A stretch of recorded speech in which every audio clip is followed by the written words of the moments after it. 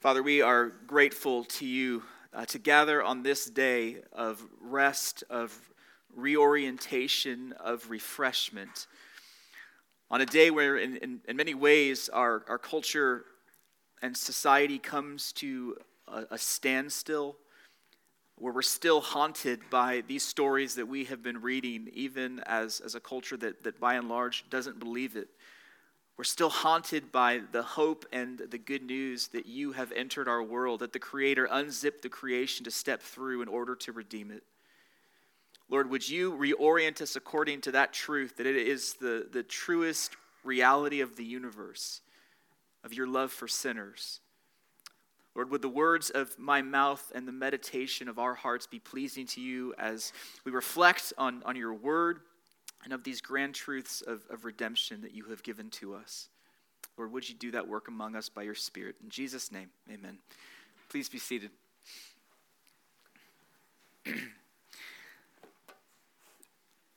So for the past month, we have been in a series of messages that we call the Mothers of Jesus. And the idea here is that the Gospel of Matthew, which is the very first book of the New Testament, it begins in a kind of an anticlimactic way with just a big long list of names, a genealogy, a lineage, a family tree of who Jesus is, a list of so-and-sos begatting so-and-sos, that kind of list of names.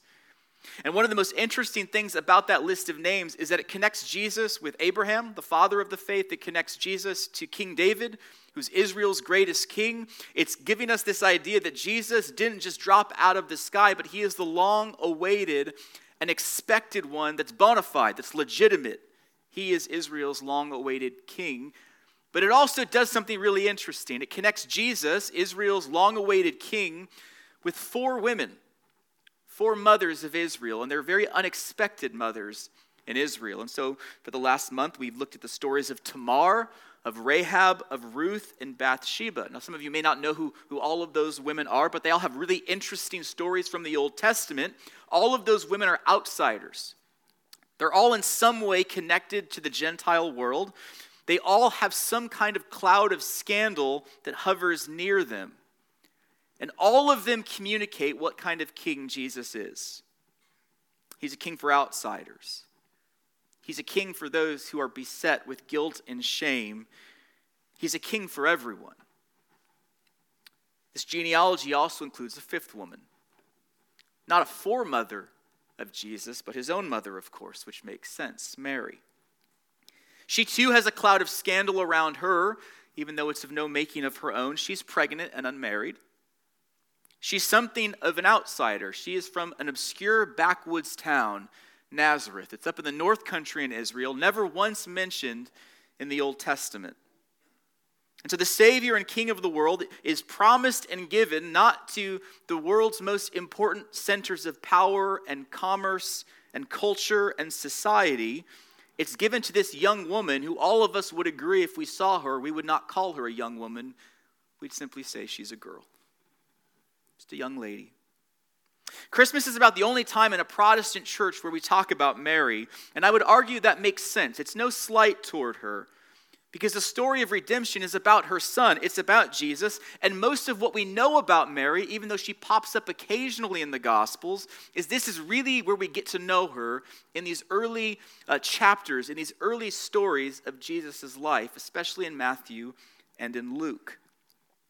And so I'm sure many of us come into this room and we appreciate Mary. We should appreciate Mary. It's not a big deal that she is the mother of our Lord. That as our theologians have said, rightfully, she is in some very true way the mother of God, we can say.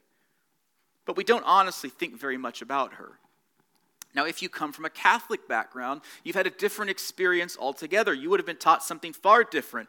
Mary is something of a co-redeemer, a co-mediator with her son. She is Mary, the Queen of Heaven. She is the mother who tenderly hears with compassion the prayers of her people. Mary herself is sinless, and so if you've ever heard of the Immaculate Conception, that doctrine refers to her virginal conception and birth, not Jesus's.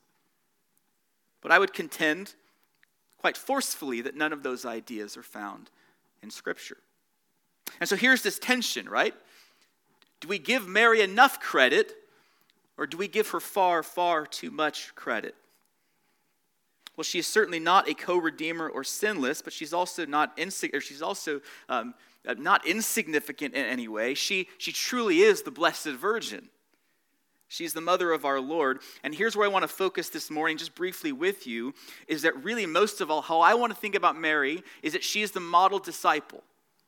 She is the model follower of Jesus for us. Mary was not sinless, but instead she knew her need of the redeeming work of God through her own son that she would bear. Right from the beginning, she is one who looks outside of herself to the Lord and his work on her behalf. And so we're going to look at 3 vignettes from these early scenes of Jesus' life. 3 scenes of how we get to know Mary as the model disciple who helps us not to see her greatness, but the greatness of God. Not her self-sufficiency, but her needs being met in the one that she carried in her womb. So 2 of these scenes have already been the lessons that we've looked at, so we'll go back and interact with those, and then we'll wrap up with a 3rd scene where we get to know Mary as our model disciple. All right, so let's look at scene 1. This is the longest scene. We get to know most about her and about what God is doing from this first vignette, this first scene. Luke chapter 1, this is the lesson that we saw. Gabriel, the angel, he comes to Mary in Nazareth and he greets her. "Greetings, O favored one, the Lord is with you." But she was greatly troubled at the saying. All right, anytime an angel comes to the people of God, you have 2 things happening. People are afraid. Here, Mary is agitated. She's troubled in being addressed by the angel. And so what does the angel always have to say next?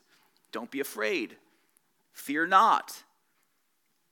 "Do not be afraid, Mary, for you have found favor with God, and behold, you will conceive in your womb and bear a son, and you shall call his name Jesus, and he will be great, and he will be called the Son of the Most High, and the Lord God will give to him the throne of his father David, and he will reign over the house of Jacob forever, and of his kingdom there will be no end." And eventually Mary responds, "Behold, I am the servant of the Lord. Let it be to me according to your word." Hardest part about Christmas messages is maybe that most of us have heard it all before. We're so familiar with this scene. We're so familiar with this story, right? Charlie Brown Christmas gives us this story every single year.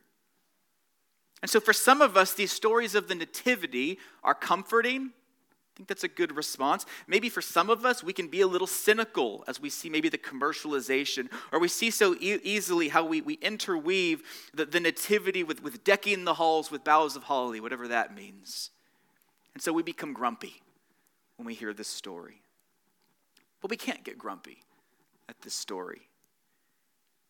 No, at its best, we have to put ourselves beside Mary, because what this scene is doing is it's helping us to consider not just what Jesus will do, which is what we talk about most of the time, is what Jesus does, but this is telling us who he is, all here in this first scene. An angel from heaven announcing God's plan of redemption, and there's no press conference. There's no heavenly procession. There is not a king, a priest, or a prophet in sight. There is a teenage girl, a nobody. We don't really know her family. She's from a nowhere town. And the angel says to her, "Blessed are you, O favored one." And hear this, Mary is favored not because she is worthy, as if she could ever make herself worthy.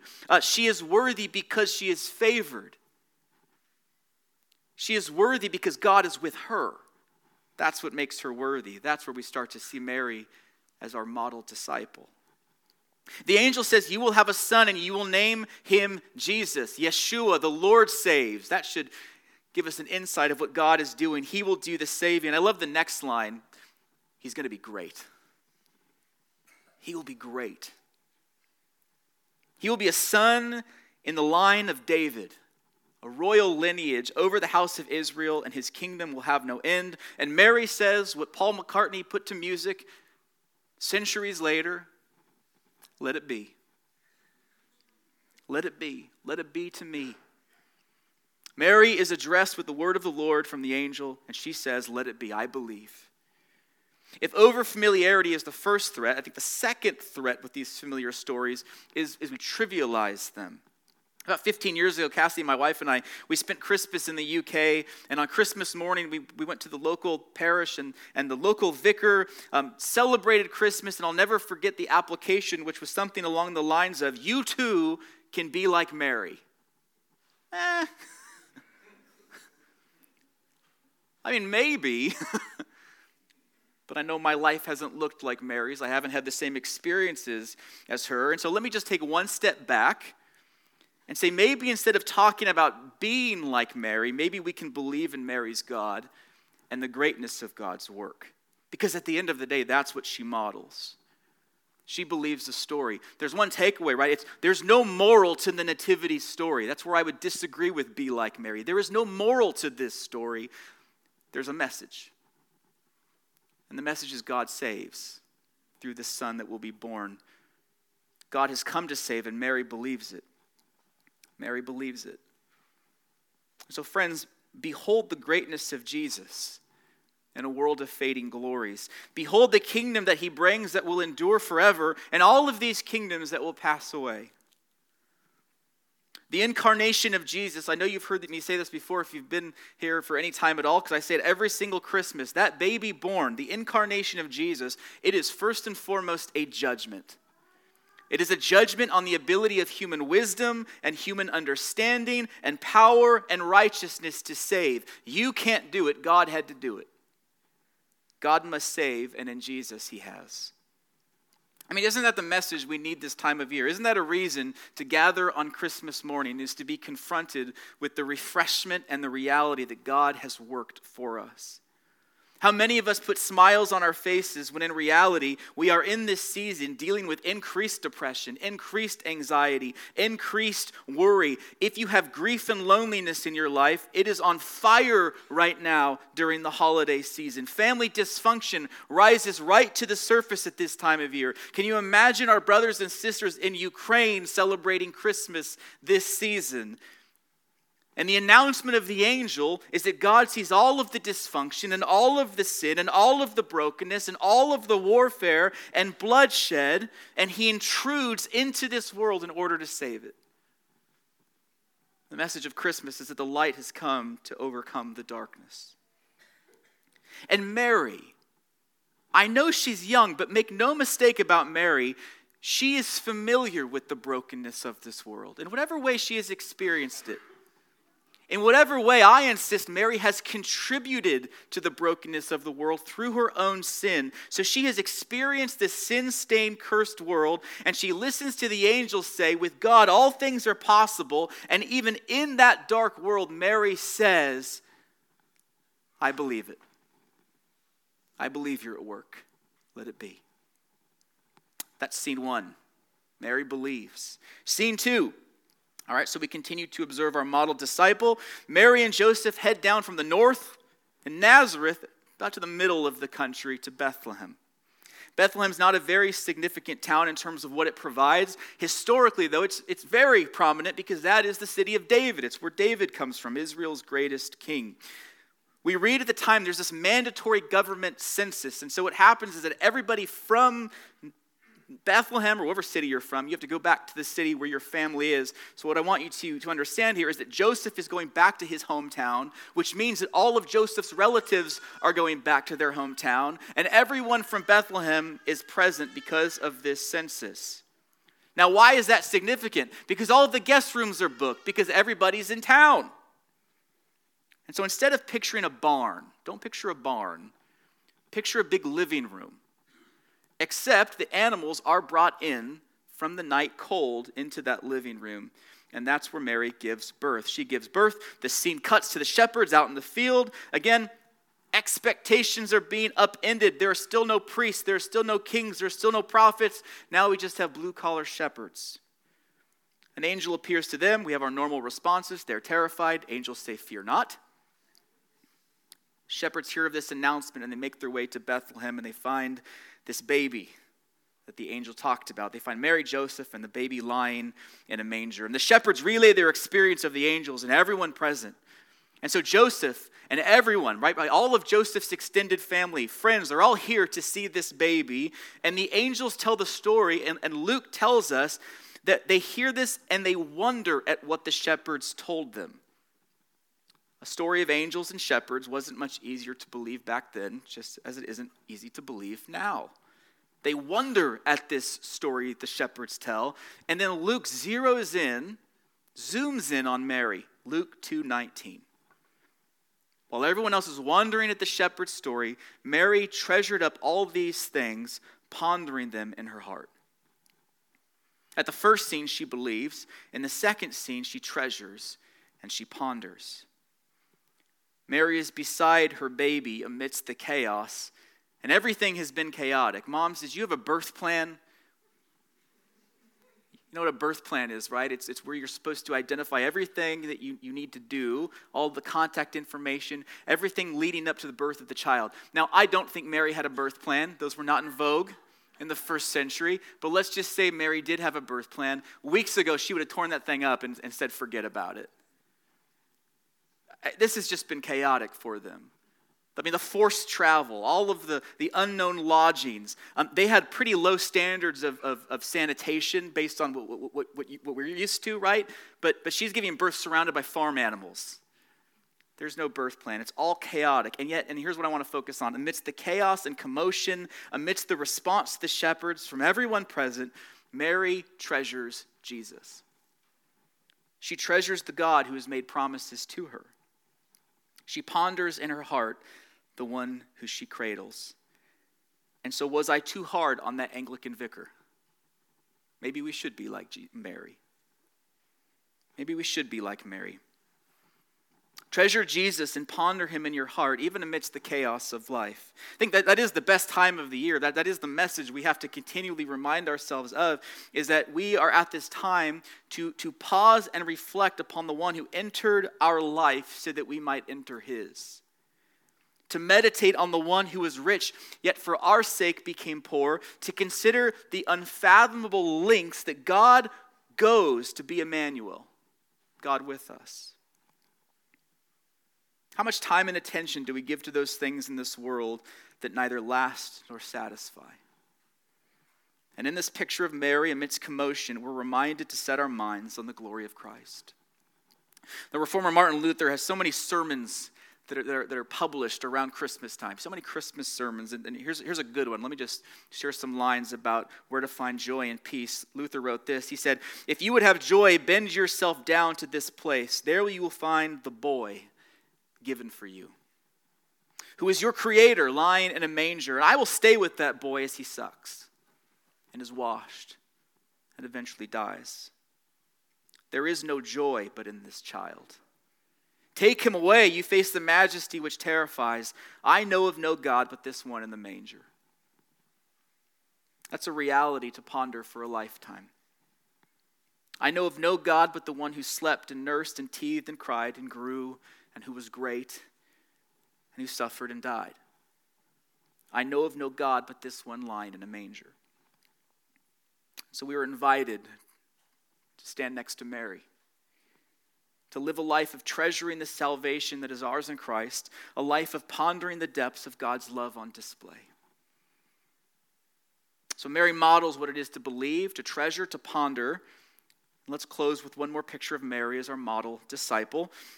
Mary trusts in the work of her son. And when we talk about trusting, we're automatically talking about what it means to die to ourselves, to let go of the things we trust in naturally in order to put our trust in God. So this is the scene we didn't look at. At the end of Luke 2, Joseph and Mary take Jesus to the temple in Jerusalem. And they're going to present Jesus to the Lord. They're going to make thank offerings. They're going to thank God for all of the provisions he has made for them, because they hear they have this beautiful, healthy boy. And they go to the temple, and inside the temple, there's this old man we meet named Simeon. And we're told that he is righteous and devout, and he is this old guy who is sitting around waiting for the consolation of Israel, waiting for Israel's hope. He's a man filled with the Holy Spirit, and we're told that he was promised by God that he would not see death before seeing the Lord's deliverer. And he takes little Jesus up in his arms, and he proclaims as he looks at that baby that he has seen God's salvation. "Lord, now you are letting your servant depart in peace according to your word. For my eyes have seen your salvation that you've prepared in the presence of all peoples, a light for revelation to the Gentiles and for glory to your people, Israel. He sings that beautiful song, and then Simeon blesses Joseph and Mary, and then we read he specifically looks at Mary, and he says, "Behold, this child is appointed for the fall and rising of many in Israel, for a sign that is opposed, and a sword will pierce through your own soul also, Mary, your soul, so that thoughts from many hearts may be revealed." Mary, for so many reasons, is a unique disciple. And one of the ways she is most unique is that she is the only one to be at Jesus' cradle and at his cross. She is his only follower to be at his birth and at his death. And so Mary, the favored one, does not receive a life that is easy and free of suffering. Mary, the favored one, isn't spared from pain. Instead, it's that even amidst the soul-piercing pain of her own son that she will see rejected and crucified, she too will receive life in his death, salvation in his judgment, and glory in his pain. Even the best of a mother's love will be completely eclipsed by the better love of her son. Mary in her pain puts her trust in the work of her son for her. She needed his perfect righteousness for her. He was rejected and scorned for her. He was crucified and buried for her. He went through hell for her, and he rose again and was vindicated for her. Mary in her pain will trust. Let us join her in trusting her son. Our souls will experience, a much different and in many ways a lesser piercing than Mary's, but it's a piercing nonetheless, because all of us will be put to death. God mercifully will put to death our self-righteousness, that we think we can be good enough, that we think we have the ability to clean ourselves up. He will put to death our own fallen desires that lead us away from him, as we look to the one who was perfectly righteous for us, rejected and scorned for us, crucified and buried for us, and rose again for us, triumphing for us. So this is a story that doesn't get old because it can't get old. It's the truest reality in the world. There is hope because God has intervened. There is joy because of this hope. And there is salvation in the one who was born. Let's pray. Father, we thank you for the gift of your Son, Jesus. We thank you for this work that fundamentally judges all of our abilities to fix ourselves, all of the human enterprise and ingenuity to make utopia for our own lives, even individually, societally, globally. Lord, we are a broken people. And this is the day that we celebrate that a light has dawned even in the darkness, that a path has been provided, that salvation has dawned. Lord, would you help us to see that? Would you give us the faith to believe that? Would you give us the trust, Lord, to know that you are the one who has done all that we cannot do for ourselves? Lord, would you create faith in all of our hearts? We pray this in Jesus' name. Amen.